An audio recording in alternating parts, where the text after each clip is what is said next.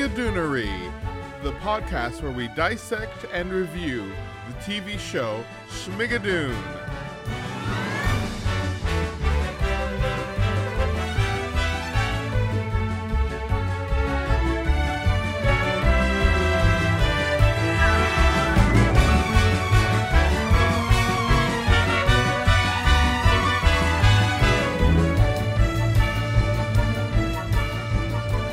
I'm your host, Derek Byers, and joining me from Alabama is my best friend and co-host, Lynn.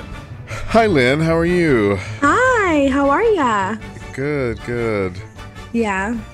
Well, I'm good too, child. But let me tell you something, okay? This week has been like the COVID scare fest. Like, I have not been so terrified of having caught COVID since the first time I was exposed to it and had to go take a test back in like April of 2020. So like a couple people at my job tested positive, and somebody from my church that like I'm on the worship team with. So we're obviously together in rehearsal. Like they all three of them test positive. And there were three things that went through my mind. The first thought was, oh no, because I had to get my second dose of the vaccine yesterday. So my first thought was, oh, I'm not going to know I have it. I'm going to go get this shot. And then it's going to like skyrocket symptoms because my immune system has been compromised from both the vaccine and the actual virus. And then my second thought was, I'm very like much of a workaholic at my job. And I was like, oh my gosh, like if I have to quarantine for 10 days, I'm going to be so far behind. Like I can't get that far behind. So I started stressing out about that. And then third, and probably most importantly, is I'm supposed to go to Disney World at the end of this week. And if I get sick, I cannot go. The first time, I mean, obviously I went and got tested as soon as I found out and it was negative, and then got tested again because I was just paranoid. A couple days later, that was negative. And now, I'm kind of, now that I've gotten the shot and I had zero symptoms, I'm kind of like, okay, maybe I'm good, because I really do feel like if I had it and symptoms just weren't showing yet, the shot would have made them show.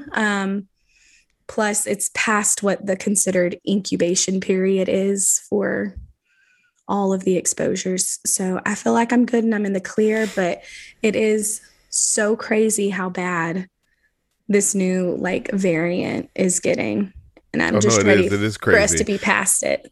And not to make you more paranoid, but when I did have my shot, my symptoms didn't show up till a month later. So it does. They do come later. Well, I'll say this. The first time I got the shot, like my first round, I was so hoarse. Like I had to sing the next morning and like could not get through the services because I was just like, my voice is gone. Like I was so tired. My voice went. This morning I had a little bit of a headache, but then I took some Tylenol and I've had nothing else. I am, just for the safety of everybody else I'm supposed to be on a plane with, I am going to go test again in a couple of days I don't want to be spreading nothing, No, yeah. But also, Lord, please protect me in the name of Jesus, because I have to go see Mickey Mouse. Oh, Lord. Yes, but other than that, Disney. Life you is and James good. Both. I know, but this time he's not going. It's a girls' trip, so. Oh. Be fun. That does sound like fun. And you're nice and comfy, it looks like. Yes, only today. So let's get into the episode. Before we go into the recap, what were your overall thoughts? How did you feel about the episode? Okay, so I feel like episode 5, Tribulation, it like doubles down on this musical theater parody, but it also kind of like increases the stakes a little bit. Like we'll see that, like what I mean by that as we go through it. But I feel like everything in this episode is tied so closely to the shows that it's trying to like mimic, and like the shows that it's been getting its ideas from, that it left like very little room for the characters to develop their own personal motivations. And I think that's the one thing overall from start to finish in this series that has made it a frustrating show. I mean, it's entertaining. Schmigadoon isn't, it's been so entertaining, but it's frustrating because it has so much potential. The performers are like A-list performers, and it's like this beautiful idea of what they want to do, but I felt like it was following up the highs from last week's episode suddenly with a lot of little moments that didn't quite gel together the way that I wanted them to. Like even with the introduction of the Countess, like I almost felt like there was just something just out of place and off with this. I don't know. You said you liked this episode better than last week. I still think last week was the best episode of the series so far. Yeah, no, I did. I had my problems with last week's episode, and some of those similar problems are kind of still there. In that, again, I think it's too many references. They're trying to do too many things at once. Right. There's a reason why these musicals had one female lead, and like there's one Laurie and one Curly, and then these auxiliary characters around them. Not a Laurie and a Curry and a Marion Peru and like 5 leads and 5, and right. Then because like you bring in Jane Krakowski this late, whereas I enjoyed seeing her, it's like I would have preferred this like episode 3. Well, and it's also kind of like, I feel like they've opened so many potential storylines that with next week being the series finale, it's either going to have to be a 2-hour long series finale, or we're all going to be left like, what was the point of this? Well, that's what I was saying last week, was that there's no way they've opened up so many, because they wanted to get so many references in, they've opened so many possibilities that there's no way they can wrap this up in a satisfying way. Right. And unless there's another season to come. Right. And I think that this episode was the episode that made all of that click for me. Was this one, because I was just like, okay, that was all right. And we'll get into that as we go on. And your friend you were looking for last week that we were questioning, he's back. I know, Danny Bailey. And for like a split second, and his comeback, I get why they did it. Like I understood what the purpose was, but also it was unnecessary. Yes. It's like, it seems like there's like some characters like that where it's like it's too far, but the references are too far between, and then some other characters there's too many references. Like they haven't found the sweet spot. Yeah, because I almost forgot about Danny Bailey, not gonna lie. Okay.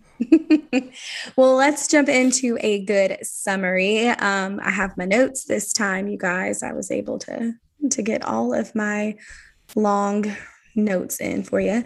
So this week, summary, in a flashback, Josh is passed over for a fellowship. Melissa comforts him, but he mocks her for a misspoken cliche, but apologizes later that night. Back in Schmigadoon, Mildred Layton incites a moral panic against the strangers and announces her candidacy for mayor. Doc Lopez's glamorous fiancée, Countess Gabrielle von Vlerkum, returns unexpectedly from the city. Melissa expects the Countess to graciously step aside, as in The Sound of Music, but instead she takes Melissa for a drive and abandons Melissa at gunpoint. Melissa discovers that the symbolic heart she thought Josh had lost had been in her own backpack all along. Then she dismisses a dream ballet in its opening moments. Emma confides in Josh that she is Carson's mother, which we all suspected, like we thought that's what it was going to be. And her parents disowned her for becoming pregnant out of wedlock. Carson overhears and runs off. Josh searches for him in the woods, where Danny ambushes Josh and knocks him on the ground, where then Josh finds the symbolic heart that Melissa threw across the lake. So that's the other thing, is like, and we'll get into it later, but we all expected her to be Carson's mother, like some of it is just too for me, seeing that, I think that's why I liked it, because for instance, for me, that's something I have always thought about the Music Man, of even to the fact where he might have was somebody who had written it originally like that, and then Broadway producers, you know how things go, it's like, oh, we can't have an unwed mother on Broadway in 19, I could see that in the 60s. when that show was on Broadway originally. And so for me, it was kind of like, oh, somebody else is thinking the same thing about Music Man. So I found it very interesting. I knew it was coming, like obviously the way they've written it down, but it's kind of one of those things, kind of one of those unspoken things about that musical that, a lot of people that know it very well kind of assume. Yeah, that it's the same story. Yeah. Correct. In that they assume that Winthrop is Marion's son, not the Widow Peru, because the Widow Peru is like in her 60s and Winthrop Makes no is like sense. 8. Yeah, it makes no sense at all. Okay, well, let's get down to it. So the first scene is per usual. It's back pre-Schmigadoon days. Josh has just been told that they're going to go with somebody else for a fellowship position. And Melissa's trying to comfort him. And where their argument happens is over the cliche, it's a dog eat dog world. So Melissa says doggy doggy, or what is it? Doggy dog Doggy world? dog. Yeah. Like a doggy dog. Like she thinks that the cliche is saying, sometimes you have to be the dog of a dog, because why would it be dog eat dog world? Dogs don't eat dogs. But you know me, I had to look it up, even though I knew it was going to be a dog eat dog world. Yeah. I still looked it up. Josh is right. And also, correction for her, it would be a doggy's dog if the way she explained it wouldn't be like a doggy dog. Yeah, a doggy's dog.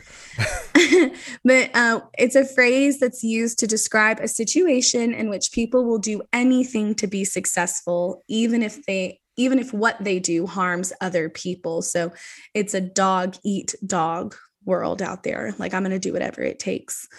But Josh is kind of poking fun at her for it, makes her mad. She goes back home, and later that night he comes home and he apologizes and all is good. And one thing I want to say about this scene that I noticed for the first time, because we've had a lot of scenes with them, like in their bedroom, the photos on the wall, like over their bed, most of the time when a couple has their room, like James and I, it wouldn't be 2 pictures unless it was like one of those weird, like 2 pictures that like half a quote is in one, like they go together to form one thing. Or it would just be one big picture. Like, that's our space.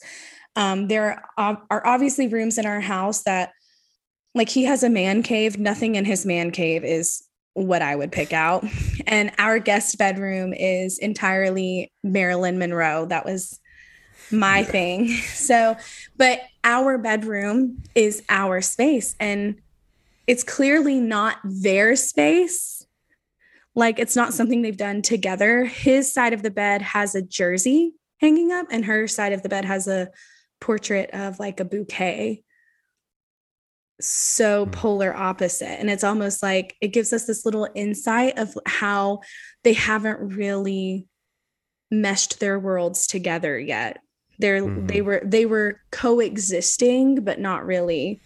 Yeah, almost more as if they were roommates versus, in a relationship. Lovers, yeah.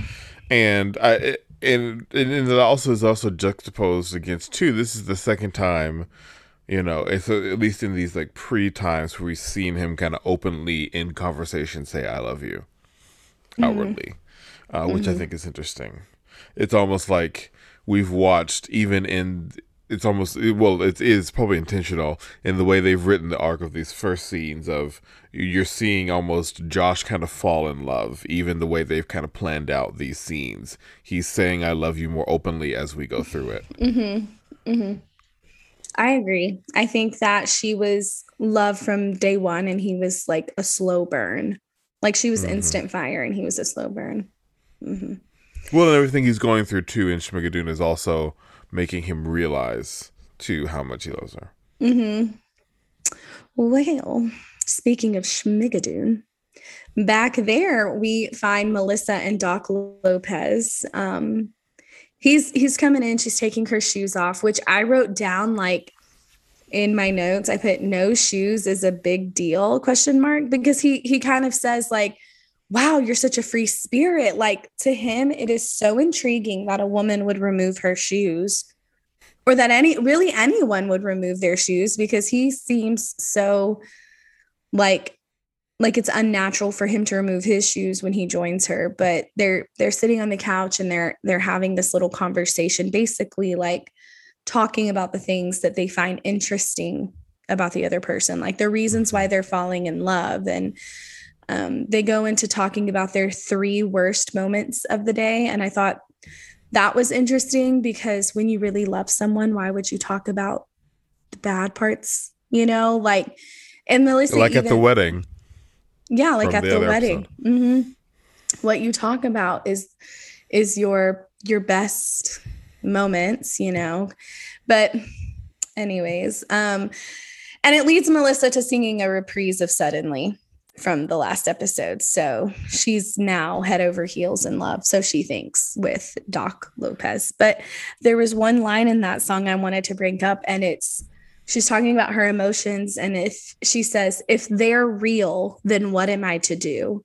Mm-hmm. And I thought, it kind of sounds like she's fantasizing, obviously, but she's fantasizing about Doc Lopez, but at the same time, her heart is still wishing for Josh and the real world and the life that they created together. It's like the musical half of her brain is kind of trying to take over from like what she knows is real life. Like she's no longer thinking as clearly. It's like she's morphing into the Schmigadoon version of Melissa instead of just Melissa.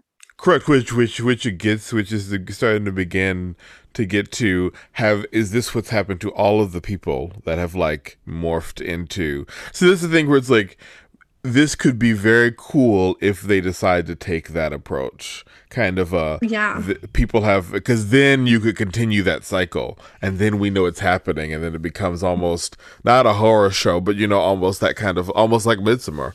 And then the very, very, very final. Well, it's also kind of like what's that show? Once Upon a Time. Mm-hmm, mm-hmm.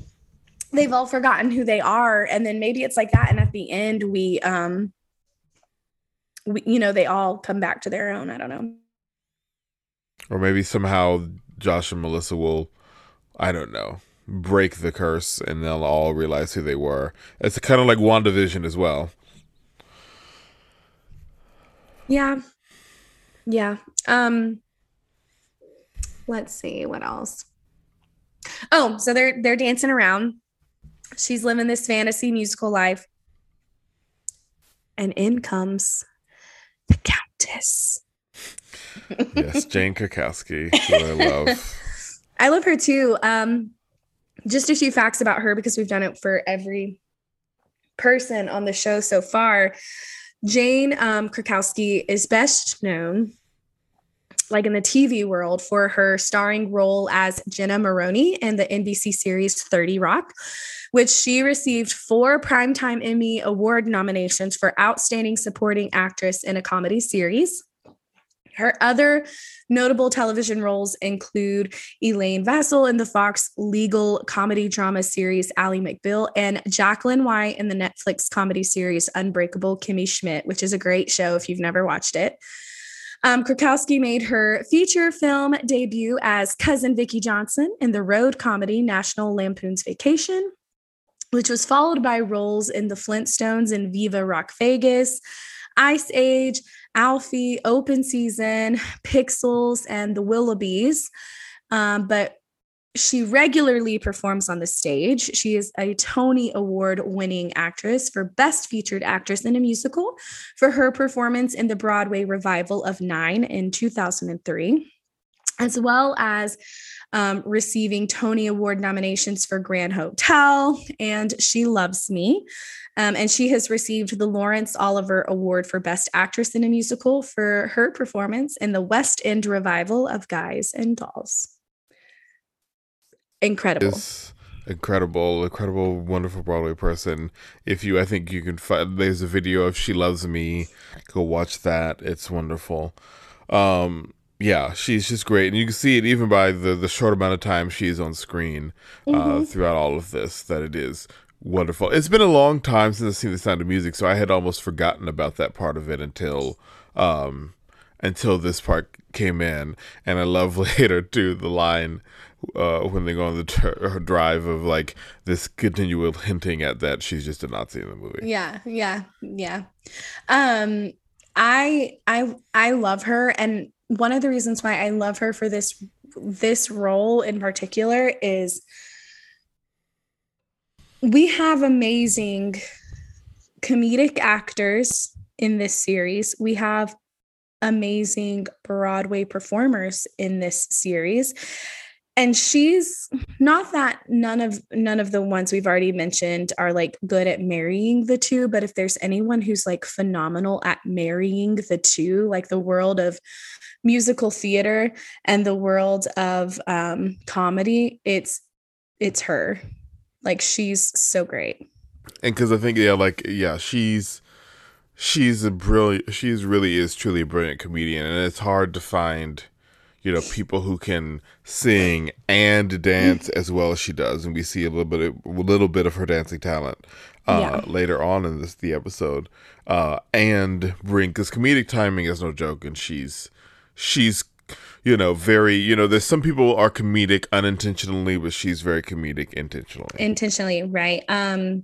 And you see that with when she chooses to make different facial expressions, or like her body movement, everything she does is 100% thought about before she does it. But she comes in and she finds Mel and the doc dancing, and it turns out that the doc is engaged to the Countess. And she is, like you mentioned, she's a direct parallel to Baroness Elsa Schrader from The Sound of Music. And the person that points that out is Melissa. Melissa's like, oh, I know this story. I know this musical a little too well. And basically, you're going to step aside for me and blah, blah, blah. And she says, there were two things that she said that stuck out to me. One was that she's not happy that her fiance is once again kissing the help. And then the other one is she keeps asking, do I know you? And I think the reason why they stood out for me, especially the first one, like I'm going to point it out a couple more times. This episode, there were a lot of little hints that this has happened before, that outsiders have come in and have fallen in love with people. Like have tried to find love with people who are from the town. It hints at it really hard, like 2 or 3 times. And this is one of them. And then her saying like, do I know you? Like, I know the joke is supposed to be like, because Melissa knows all these facts about her character from having seen Sound of Music. Correct. But at the same time, I feel like she's like, no, really though, do I know you? Because I mean, we'll see later on that the Countess clearly knows. I think she knows a lot more than we were able to see in her 5 minutes of. Correct, because this is the second person who she seems more similarly in line in terms of like development of her character with. Like Doc Lopez and Danny Bailey have a simpleness about them that Imitate and the Countess don't. Yeah. There's something else going on there, which makes me wonder, maybe are they freshly been pulled into the world, because that is, it seems odd in a way that's intentionally there, or at least I hope so. Yeah, there has to be more to it. And then long story short, after talking to Melissa, she invites Melissa for a drive. She basically tells Melissa, we've got to get to know each other better. Let's go for a drive tomorrow. Melissa agrees. She doesn't suspect anything. And then we flip over to a picnic, and it's Carson. He's naming off different words that obviously someone with a lisp would stutter on, to Emma and Josh. And then he gets done. Emma shoos him away so they can have like a private conversation. And Josh is explaining to her like how he wants to get back to New York,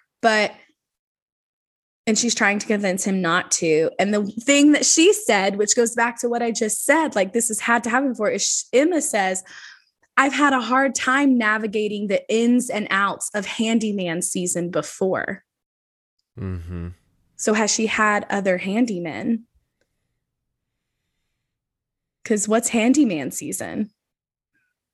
You know? Yeah, no, that line also stuck out to me as another one of those lines where it's like, yes, it could just be the way it was written, but also it does seem a little odd because it's also in combination with how her character feels different from the rest.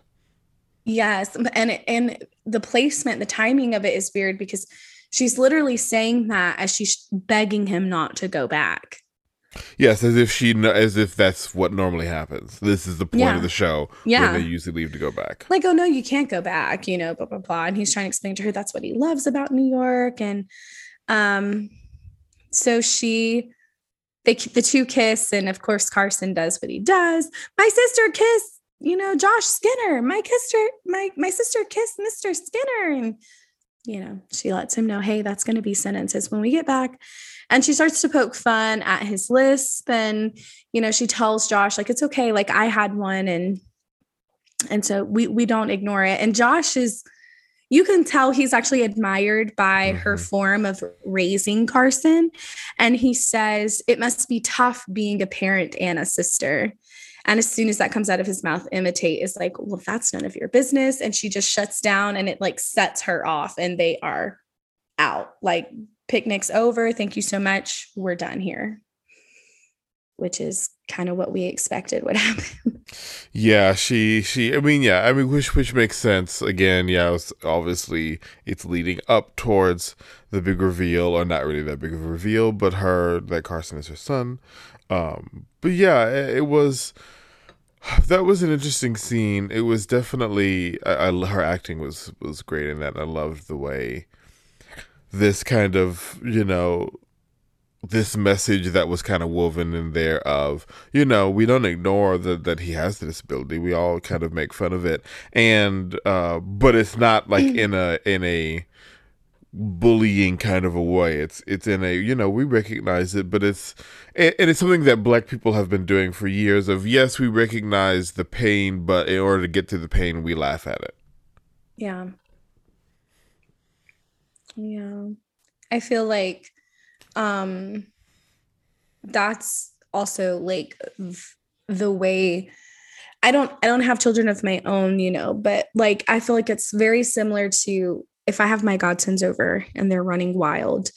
I've been doing it since Bentley, the oldest, who's 7 now, was probably like 2 years old. If he falls down and gets hurt and I freak out, he's freaking out, So I've kind of taught them, like, when they're with me and they fall, they start crying. I'm like, no, you got to shake it off. And we start like dancing and laughing. And suddenly they've forgotten that they've, hit their head on the ground or scraped their knee. It's just fun and games, I don't know. But I feel like this whole scene was kind of like, saw that coming, with the exception of the whole handyman thing, because I'm like, girl, you're supposed to be someone who don't need any man, but you've had other handymen. Okay.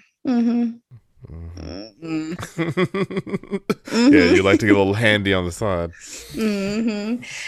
Well, in another area of town, we catch up with Mildred and her gang, who they are clearly up to something. She is basically giving the sign for, I don't know, like, would you call it her posse or her minions? I'm gonna call her this minions. Like real cool, this so obvious, like stealth quote unquote mission they were trying to pull off. I know, and she's like giving her the signs to basically dump peanut shells, and it kicks off this whole song, which is the title song for this episode, Tribulation, and it's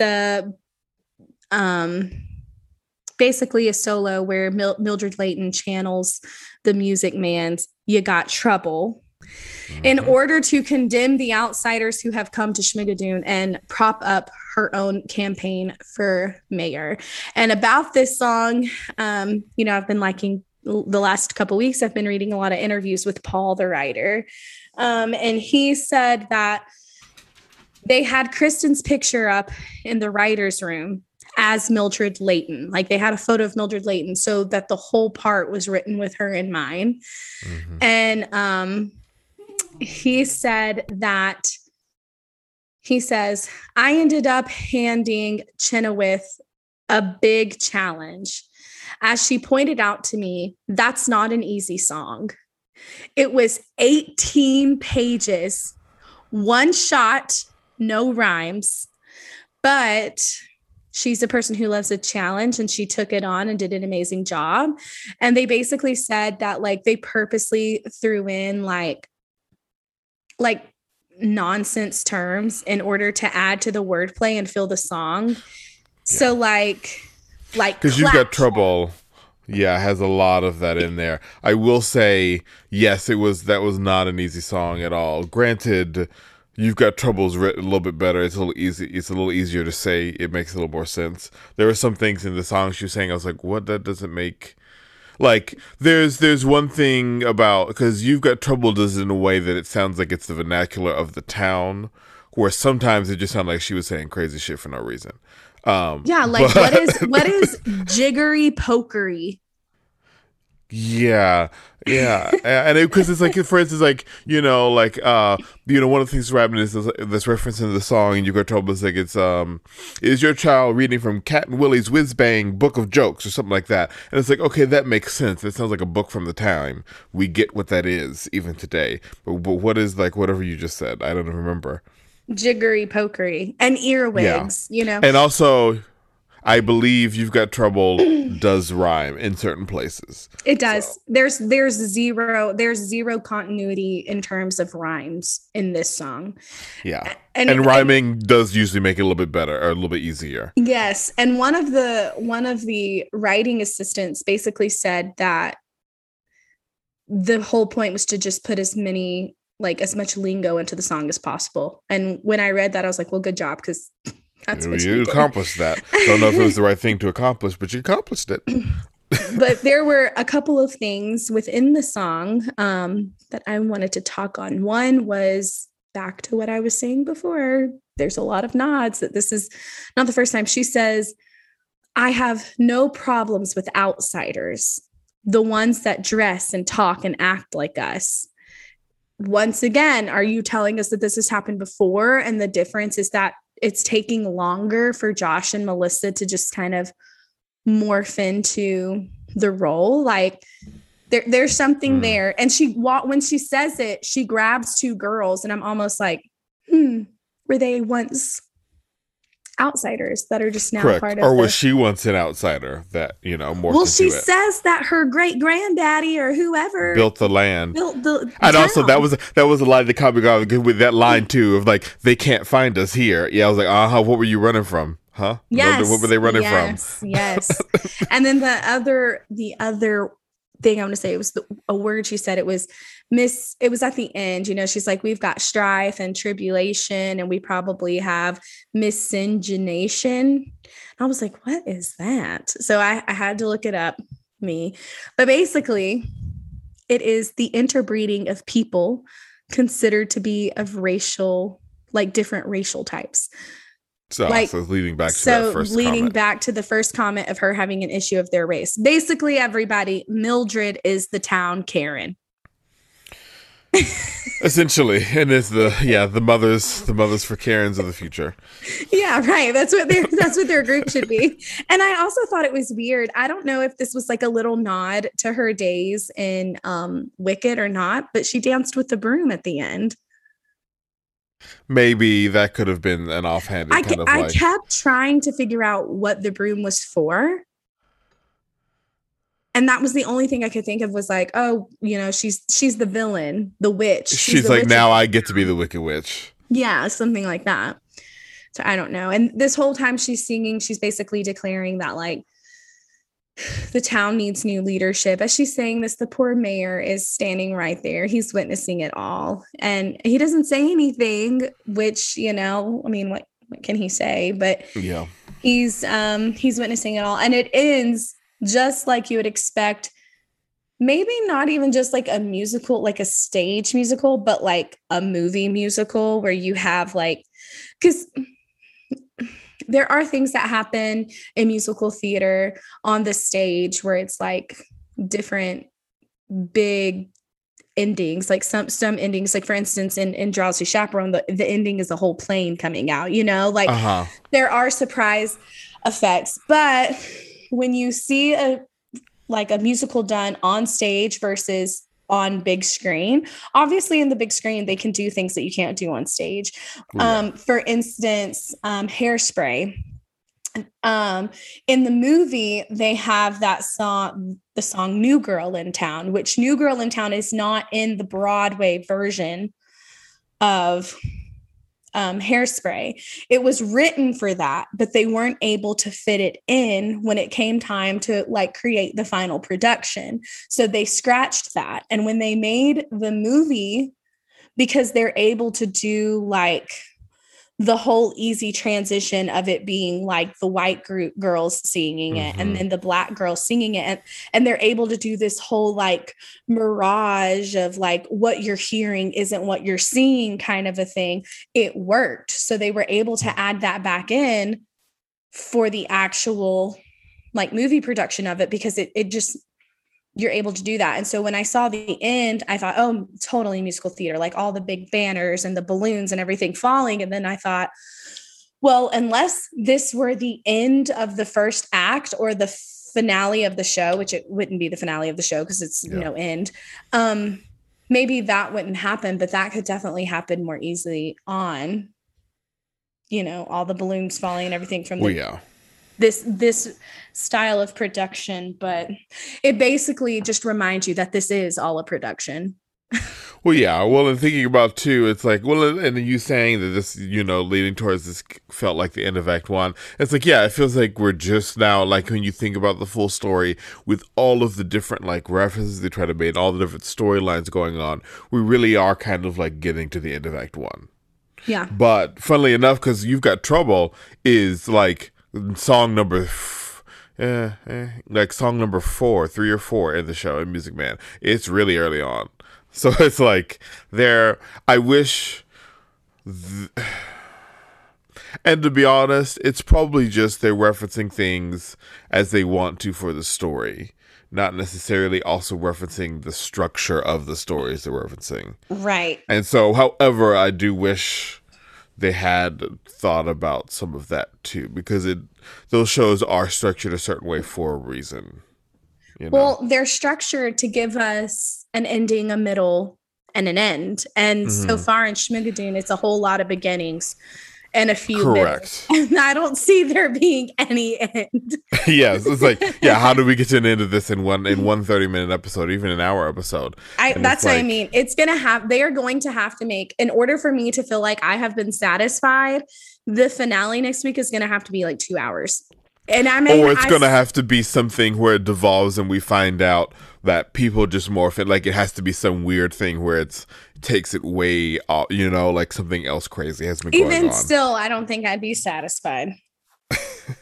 No, because at the end of the day, if that's the case, I want to know their stories pre-Schmigadoon. I want to know how all of them that morphed in there and got in there. Maybe that's season 2. Maybe that is. I hope so, because season 1. If not, then they need to hire us to write the show. We'll write season 2. Hey, Apple. We know you're listening. It's going on Apple Podcast. And we have great ideas. So hit us up. We're ready. Well, back at the schoolhouse, Carson is asked to write, "I will not spy," 500 times. And he's, upset about it. And Josh quickly shows him how you can tie 2 pencils together and write it. And he's doing this to be helpful. He's also doing it to see if he can get answers from Carson as to what upset Emma. But basically, Josh helps him realize that sometimes you can bend the rules without breaking them, as in terms of there's a loophole. So she never said that he can't tie 2 pencils together and write faster.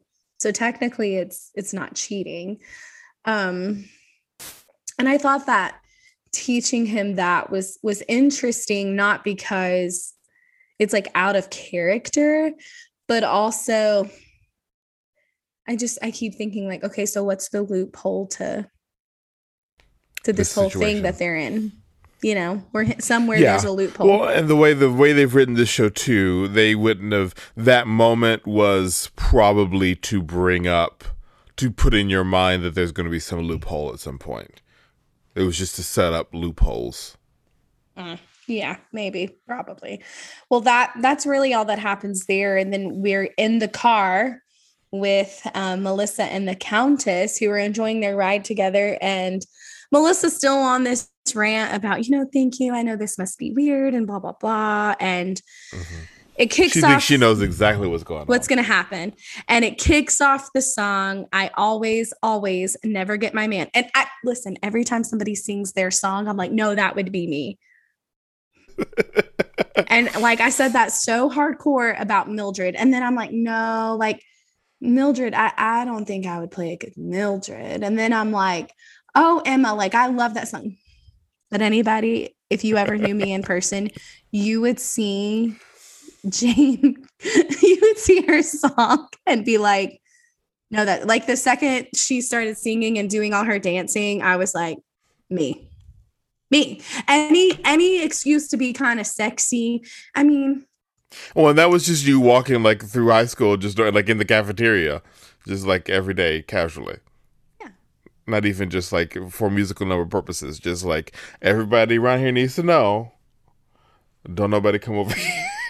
And everybody knew not to mess with Lena, her man, because then she cut a bit. And I think people know that now. Like James always jokes around that like as much as, it's cute that I'm like, he's mine. It's also like sometimes he's scared because he fears for the other people involved.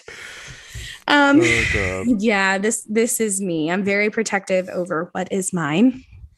But basically, in musical romances between a young independent woman and an older man who's set in his ways, there's often another older woman who has to step aside without a song. And I think that that's where Melissa is kind of like thrown off. Like she even says, oh wait, like you get a song, but you're not really that important of a character. Like, and that was for me where I was like, oh, this is getting interesting, because I was nervous that she wasn't gonna do much. And Kowski would not have signed a contract in this show in a musical without having a song. Let's be real. I knew it was gonna happen.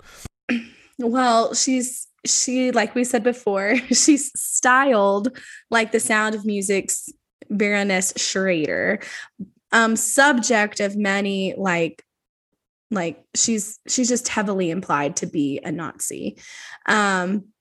But here, like we said, the Duchess actually gets her own solo. And so kind of like you said, another thing from the writers of the show is there was a point where we got Jane cast on the show and we said, well, we have to have her sing a song. And Alison Silverman, who was the primary writer on this episode, had already written a scene where the Duchess basically just laments all the other men who have left her for help. And they basically just took the words that were written for her to speak and turned it into a song. And they gave it this cosmopolitan kind of vibe. And they said the reason why they did that is because her character is meant to be a little bit more urban. And so this was their chance for a Cole Porter song. And if you don't know who Cole Porter is, he's an American composer and songwriter. And a lot of his songs are like standard for their wittiness and their urban lyrics. And many, many of his scores have found success on Broadway. But they were kind of shooting for that witty cleverness and that just like cosmopolitan feel. And I just got to say this. Did you notice that her panties were the exact same fabric. Oh yeah, because they knew they were going to show. They knew they were going to show. I know, and it's very musical theater. That's so very musical theater. It's so musical theater, but this is where the other way, like they were making her more modern, was in that time. You would expect a Ladies Bloomers to be not be low cut. Oh yeah, especially for like, yeah, no, it was scandalous to show too much ankle. Well, yeah, and in her like not only her outfit, like the cut in her dress, which was hip high, but her panties, like when she moved in certain parts, you could see where like they were like low riders. Like they were literally like so low, like you could see flesh over them. They weren't trying to be modest about it. It was like they took the normal underwear that she would wear on a daily basis and just cover it with the same fabric. Yeah. But I loved that little detail. And I loved her song. Like you said, we got to see a little bit of her dancing, not much, but I loved all the little details. I loved how when she hopped in the back seat and she was dancing and, you know. And the car was driving with nobody there. Yeah. Because it was like, obviously, it's similar to like a musical theater too, where it's like, obviously, and it's great for production because it's much easier to shoot a car in front of a green screen or in front of a video wall with the wall moving. And that's how it would happen on stage too. So it's just kind of like, it's a cheeky and it's also easier to film. Mm-hmm. It was like that very cheeky where it's like, how's the car driving? It's like, well, you're not really driving. It's just the thing moving behind you. Right. And,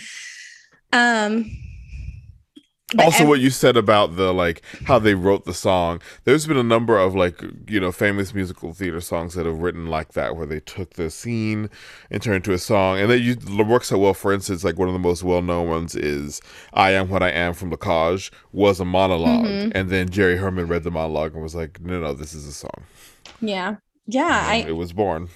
Well, I'm happy that they gave her something, because in terms of vocals, she's been one of the stronger ones, you know, so far. Everything about her tone, like she inflicts her voices in places where like most people wouldn't necessarily just choose to make that choice. And she chooses to make like she makes musical choices that are really small, but they make such a huge difference in the overall production of the song. But I loved it. And then she sits back down. She tosses she pulls a gun. She pulls a gun on Mel, and Mel's like, is that stainless still? Which is something we didn't mention before, but apparently in this storyline, the Countess is the inventor of stainless steel. And so she tells Mel, like, don't sweet talk me. And basically she lets Mel know, like, the difference in every other time the story has played out and now is that she's not going to have it. So she kicks her out. And I feel like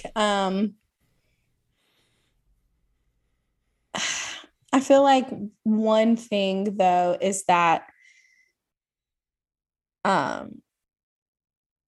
she kind of hints once again that there have been other outsiders, you know, and that she's removed them from the equation. And that's why I said earlier, there is something more to the Countess. We don't see her anymore this episode once Mel gets kicked out of the car and she drives off and Mel's just in the middle of nowhere. But there's something else. Because what do you mean that you've basically removed them all from the situation? Yeah, because it's like if there've been so many women, and that means Hector's been through, or what's his name? His Doc Lopez. Jorge. His Jorge, not Hector.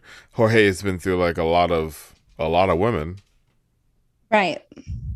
Or is she more of a like a what's her face from Addams Family Values, like a Debbie, where she goes and marries the man and gets rid of them? I don't know, because also like Josh has, back to the scene with Josh and Emma, where Emma says, the thing about the handyman season. It's almost like is it the same show on repeat and just a new couple every time?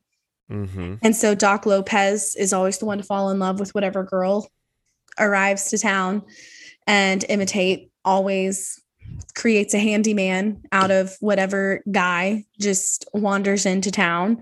And so the Countess just always shows up to kind of get the story ended, you know, like her sole purpose is to be like, okay, girlfriend, like you can't be here anymore.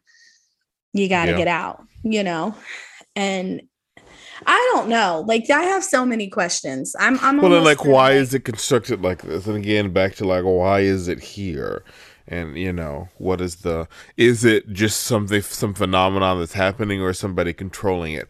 It's almost like somebody's controlling it and like sending out different characters and pushing them along certain storylines to kind of move them along. Like there's a wizard behind the curtain somewhere. Correct. Well, once Mel has entered the vehicle, we head back over to the schoolhouse where Emma and Josh are having a conversation. And Emma admits that she is Carson's mom. And she admits that her parents basically evicted her because she was too young, you know, and she had a baby out of wedlock. And then she never told anybody the truth, including Carson, because she didn't want the ridicule that would come with it.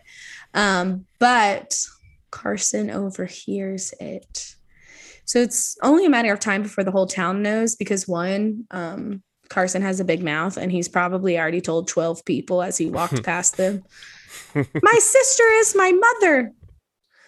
I don't know. He might be too hurt to say anything. Also notice this is the first time, the line at the end of the scene is the first time we hear him speak without a lisp. He's something like, you lied to me or something like that.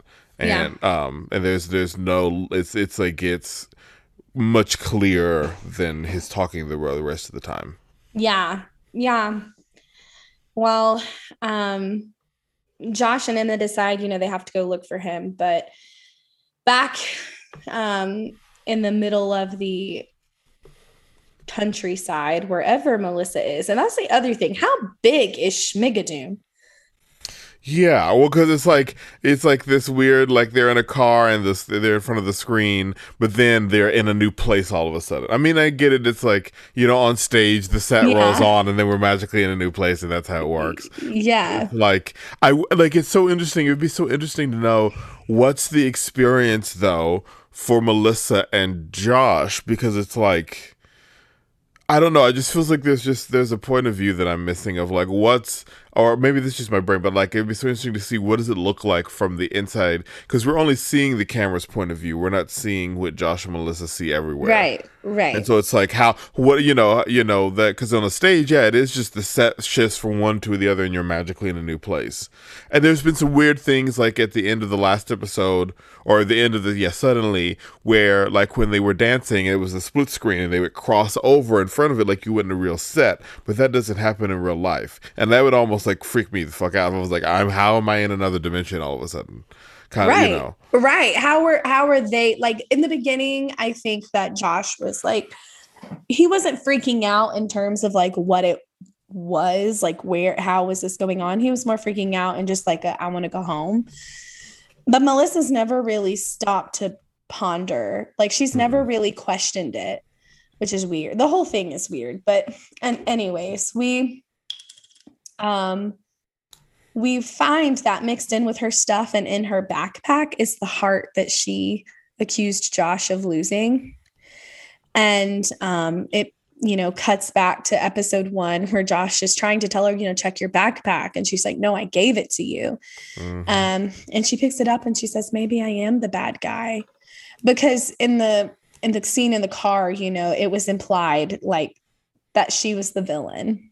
And she kept denying it. Like, I'm not the villain. In the Countess's story, she was the villain, yeah. She's the villain. And now she's like, wait, maybe I am. And I think in that moment, it was a little bit of like a realization in terms of like, maybe I don't listen enough. Like it wasn't just maybe I'm a bad guy in this story. It was maybe I'm partially like she's finally, I think, starting to take ownership in her issues and her relationship. Yeah. She's like, oh, maybe my shit stinks too.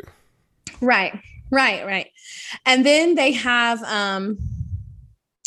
the lack of a dream ballet. So as Melissa is confronting the fact that she may be the bad guy, She faces off with a dance mirror version of herself. And Schmigadoon seems like it's about to launch into dream ballet in the style of Oklahoma or Carousel, in which dancers often recap a musical's plot in a more abstract and emotional form. But Melissa actually shut this idea down. And she was like, we're not going to have a dream ballet. They're annoying and they're stupid and they slow down the story, kind of a thing. Well, yeah, which you might add to the dream ballet happens at the end of Act 1, which then goes back to, again, us feeling like this feels more like the end of Act 1 than the end of Act 2. Right. And I actually read somewhere that the original plan was to actually have her do the dream I almost ballet. wish they had done that. And this was kind of funny, but like I was kind of like, oh, but I kind of want to, like, that would have been interesting to like see this like corny like dream ballet of everything that's happened so far, right? And maybe even use it to give more clues about what's going on in Schmigadoon. Right. I felt the same way. They said that they cut it because it was just going to be too long. And I'm almost like, it's one of those things where like TV shows like this that are like Apple originals or even like Netflix originals, Disney originals that have come up on Disney Plus. I'm like, you guys really don't have a timeline though. No, you don't. You know what I mean? And every episode has been different lengths. Like some of the episodes have been 22 minutes, some of the episodes have been 34 minutes. Right. So it's like they haven't been like, you know, like I get it on television, you have to be consistent with commercials, you have all these slots to fit into, but you don't have that here. Right. Like they literally, if they wanted to have it in there, they could have had it in there. And so it almost feels lazy on. Well, and I can also see it being timing too in like filming and choreography and paying people. So there's probably that too. Well, still. But you know, if it's an Apple show. Apple's got the money. Okay. Oh, they definitely do. They definitely do. They have my money too. Well, Melissa is there alone with the heart with her name. And then we end up in the woods. And Josh is looking for Carson, but is confronted by Danny. Hello, Danny Bailey. We missed you. And really, this whole thing is just Danny telling Josh, like, I can't believe you stole my girl. And he punches him.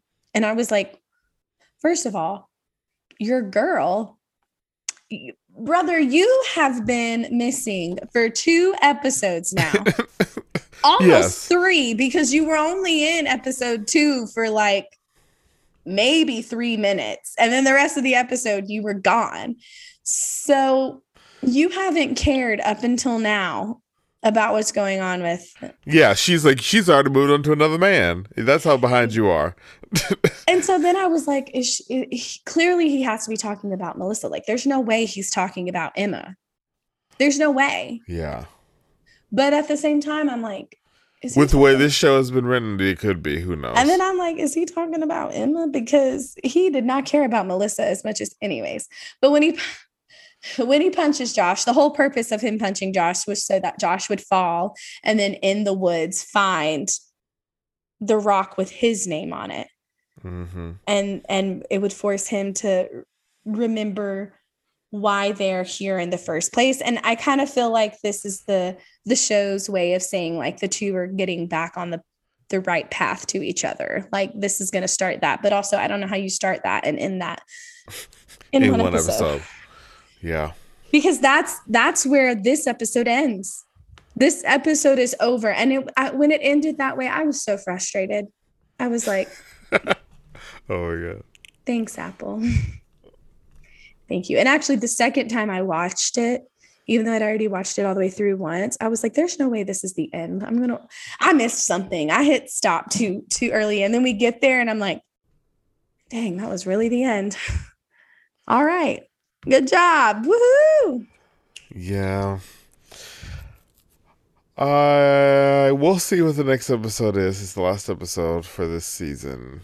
Possibly, we'll see. I think it'll be interesting, but it'll be interesting how they tie it up and if it's something further or if they're just going to kind of wrap it up in a very musical theater way. But it's like, so many signs have also led towards this still feels like just the end of Act 1. So then maybe there'll be another season at some And point. come on, Tribulation was almost 8 minutes long. You know, it was such a long number. And if you can give that much time to one number, you can give a little bit more time to how these stories are going to round out. So I really hope that's what we notice. And I hope they make the finale episode longer. Like if I log on and it's only 25, 30 minutes. Oh, Schmigadoon, how you play with our hearts. Like I said, it's frustrating. Yeah, because it's like for like musical theater's sake and for more shows like this to get done, I want it to be good. Oh, it's only 26 minutes. What is? The last episode. So you could see like the preview. Oh, because it's coming this Friday. And it's when you click on it, it says 26 minutes. I'm already angry.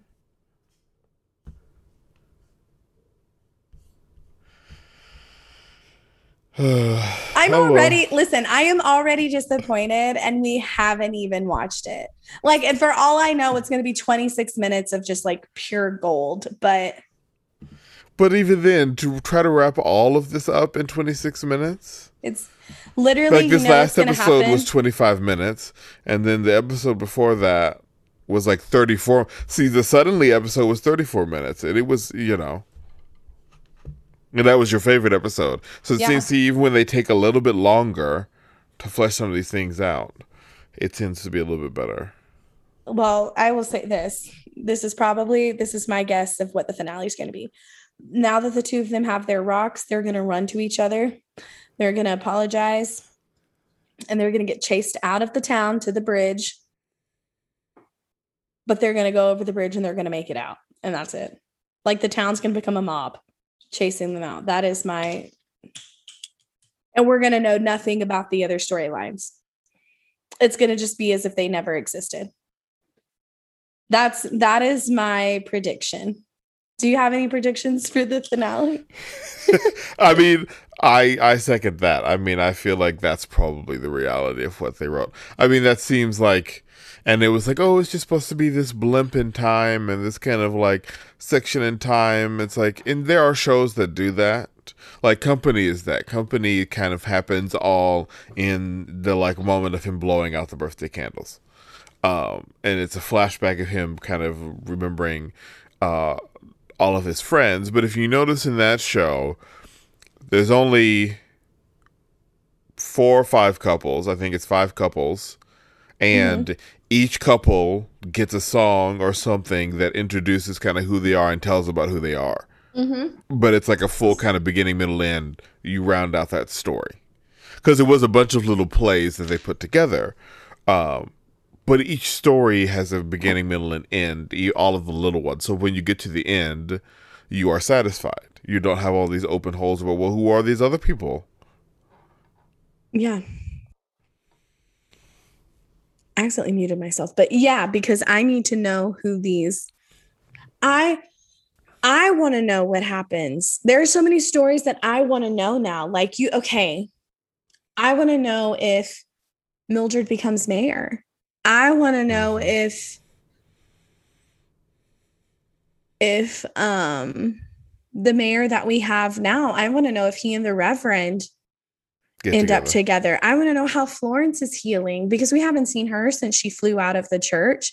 Well, yeah, because they've opened up all of these like moderns, like that is a big one that's like a modern story. Well, Mildred being mayor and him coming out, those are 2 modern stories that they opened up in this like 1940s, 1950s world, and like, oh, that's what I want to see how these characters play out. Right. And that's kind of where I'm like, because it's gone beyond just referencing it. It's brought it into today and like changed it. And it's brought so many, I mean, things that would just be unthinkable. And it's almost like, okay, well, if all of these people have these modern views, there's no way they grew up in this society where they've never had them.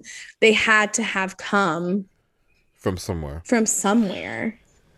like it's a part of their life, but there's no way. I'm not saying that it doesn't happen, because we see it happen all the time where like people struggle to come out to their friends and their family, and they stay closeted for so long of their life that, and just like the mayor, they get married and they start a traditional life thinking that that's what they're supposed to do. And then, 10, 20 years into the marriage, they finally have the courage to do it. So I'm not going to say that that's not realistic, but at the same time, there's no way that could happen. Mildred could have this instinct of being in politics, even though that's not something, especially because she is so hardcore on the traditionalism of this town. Mm-hmm. And, for someone who is like all about the traditions and the way of life and that time era, her running for like any political office, but especially to be town mayor, is off. It's off. Well, it's same like what I said about when he came out. Number one, because they set up very clearly, especially from episode 1, that these group of people, like even thinking about like the auction, when they are like so set on, but like, yes, but I want the pie. Like what I really want is the pie, and kind of set up the fact that they live on musical theater logic, which is in these worlds, the characters are, the base level of character is, most people are nice and everybody, we talk in innuendos, and that's about it. Mm-hmm. But we, it's very, very PG. Right. And the way that everybody thinks. And so that, based on those kind of musical theater world rules of that time, the mayor would not come out in any scenario. Even if, it might be a wink, wink, nudge, nudge at the very end of the show, but would never just proclaim it out. Right. I agree. I don't think there's any, at this point, there's no way they can do the finale in, what did you say, 26 minutes. 26 minutes. That will make me feel like they closed it off in the way that they should It's really only like 24 minutes, because the overture is always like a minute and a half. Yeah. Oh, that's so disappointing. Well, I hope everybody joins us again for the last episode, even though we're sitting here like ragging on it. Yeah, like we're like, oh, this is going to be awful. Our listeners are like, well, why would we tune in? No, guys, please tune in. And don't forget, like, write into us. Let us know what you're thinking, what you're noticing, what your thoughts are for the upcoming finale. What would be your best outcome, and all of that jazz. We really want to hear from you. Yeah, you can write to us at lynnandderrick@gmail.com. That's LYNNE and Derrick DERRICK @gmail.com. Well, we thank you for joining us, and this has been the 5th episode of Schmigadoonery, the #1 podcast for reviewing and dissecting the new Apple TV show Schmigadoon. If you enjoyed listening, please make sure to comment, like, and subscribe to us wherever you are listening. You can find us on Apple Music, Spotify, Google Podcasts, and anywhere else podcasts are found. We will be putting out weekly episodes every Monday. You can also watch the podcast on our YouTube page, Mosaics. That's MOSAIX. Subscribe to us at Watch Mosaics across all social media platforms. Until next time, we'll see you next week.